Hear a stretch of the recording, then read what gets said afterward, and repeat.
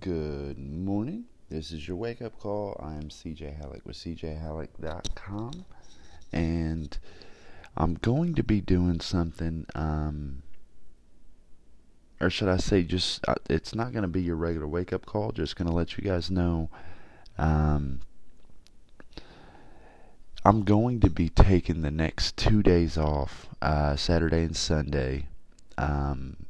Basically, going to be restructuring the wake-up call. I want to make sure that there's a little bit more uniformity. I try to set, I want to start setting a time limit on myself, so I'm not rambling forever on some of these, and want to make sure that I get the new features that come with the Anchor app, which is the app and software that I use to publish these. There's a bunch of new things that are coming out. I want to make sure that I get a full understanding of everything and can make sure that you guys get quality recordings every morning and start a new process, so I can make sure that you guys get it every morning early enough to make sure that it's the first thing you're listening to if you want to. So, that being said, hope everyone has a great day.